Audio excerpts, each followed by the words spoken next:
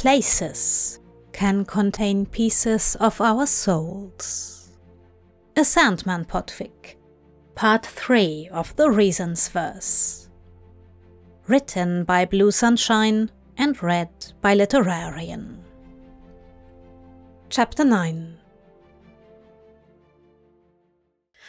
Dream has not oft lingered his thoughts upon the curiosity of a mortal that was not mortal, that was Hobgatling.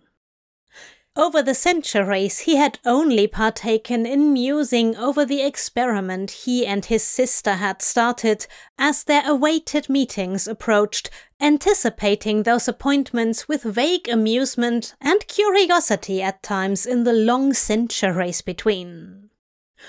Wondering, each century as the day neared, if this would at last be its conclusion. Alas, it had not been. And perhaps there was some sense of speculation, some sense of relief, each meeting he left with another to look forward to. There were informal rules to this experiment. One of which was that Dream did not seek out Hobgatling's storybook in the library, a whole collection of volumes now. He did not peek upon those pages to divine in the intervening years the experiment of a mortal who could not die. Those he must partake of only as Hob shared them. It was only that dreadful appointment in 1889 that he considered doing away with such informal rules as he had placed upon himself. He had meant it, in his anger, that he would prove Hobgatling's presumptions to be false. He was not so incensed as to attempt an end to the experiment, not eager to explain to his sister why, but he had decided that he would not meet him at his next appointment, lest Hob believe. He would open the book, perhaps, in 100 years' time, to see if Robert Gatling had, in that century, come to the determination to die. Dream had been doubtful, though, even then. He did not see himself so vital a presence as to change the man's interminable lust for life just by his absence. Perhaps, as the centuries waned on, he might return to those appointments should the point of his absence have been made. Dream wonders, had he not been captured, if his will would have remained so. Somehow he is doubtful still. Perhaps he would have been wise enough to have realized, even without his imprisonment, that Hobgatling had been forward in his words, but not so presumptuous as Dream may have wished them to be. Jessamy had certainly had an earful to say about it. But he had been captured, and oh, even a blind fool would have recognized his own loneliness then. Being flesh-bound had been a frightful thing, trapped in a form that wanted for sustenance and warmth, for sunlight and air, even if it did not require them. But it was the silence that truly wounded him. His mind and being cut and compressed into a mere fragment of himself, and without dreams, without stories. His own thoughts and focus, as time crawled at a snail's pace of unyielding monotonous days and nights, grew dim and diminishing.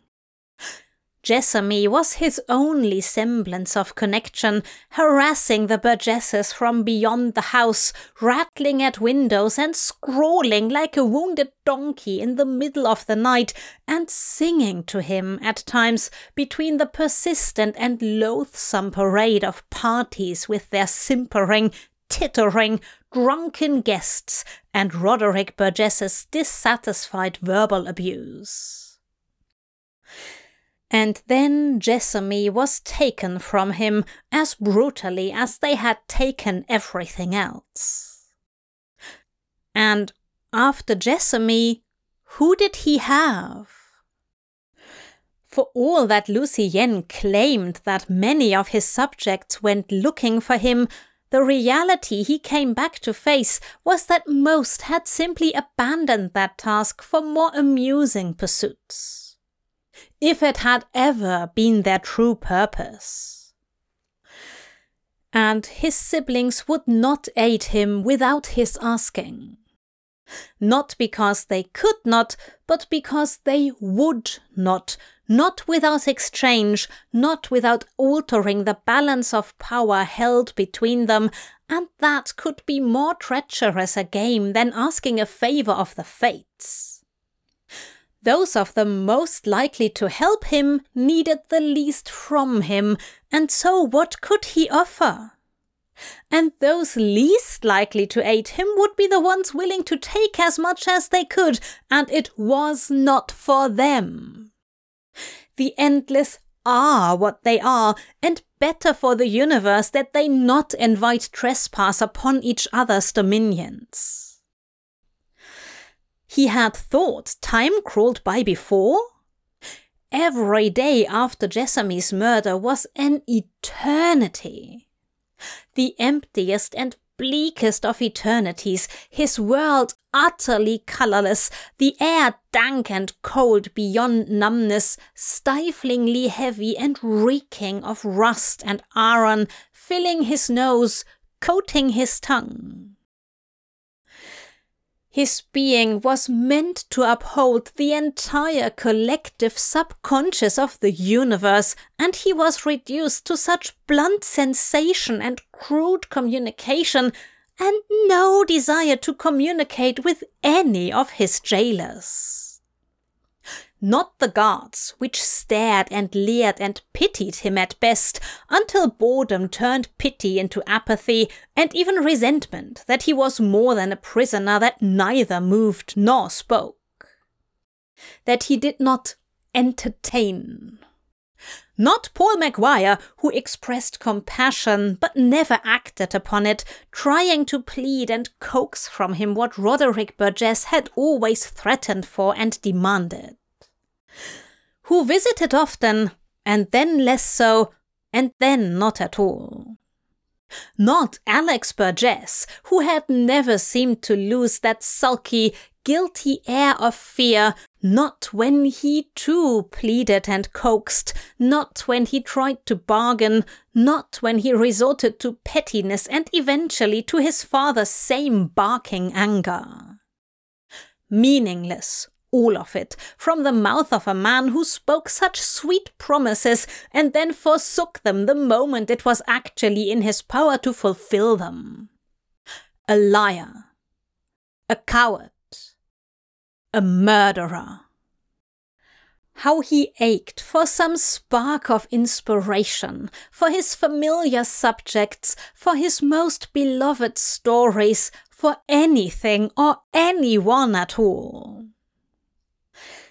He found himself in that time thinking quite often of Hob Gatling, recalling and yearning for his propensity to chatter, for the meandering way he told the tales of how he spent his years, for the cadence of emotion and inspiration that colored his voice, richened every century by all the good and all the bad, and somehow still so utterly mortal. Nothing taken for granted, even after all that time. To have asserted that he felt nothing for these meetings, for the man, save the experimental curiosity he held over a bet long played between himself and death, was truly absurd.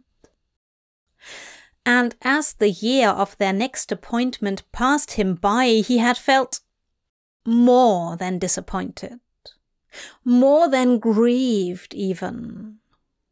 He had spun stories himself, where Hob Gatling waited for him, where he took his absence as forsaking his value as a companion, a friend. Oh, how bitter it stung, that he had then one who would call himself such a being's friend, and this was his wretched punishment for spurning the offer. Hob Gadling could no doubt only draw the conclusion that by his absence Dream was spurning the offer.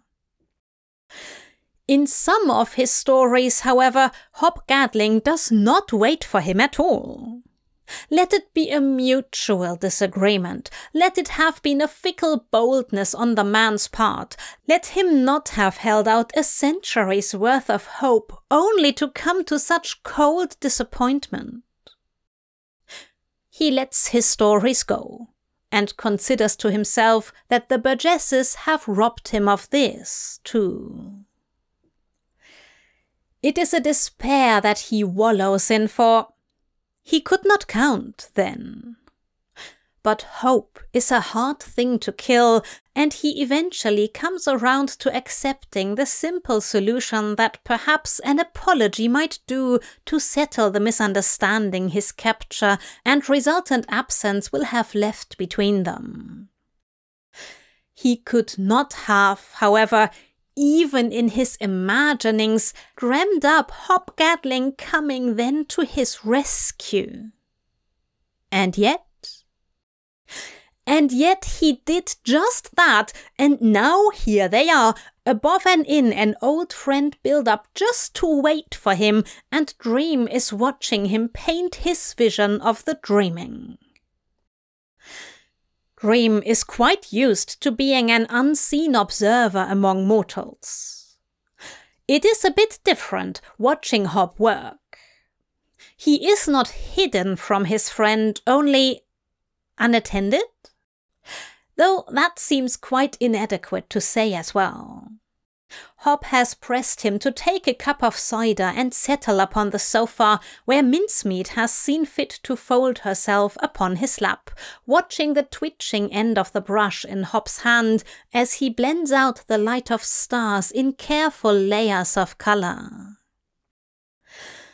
The font of endless inspiration, a starry night sky.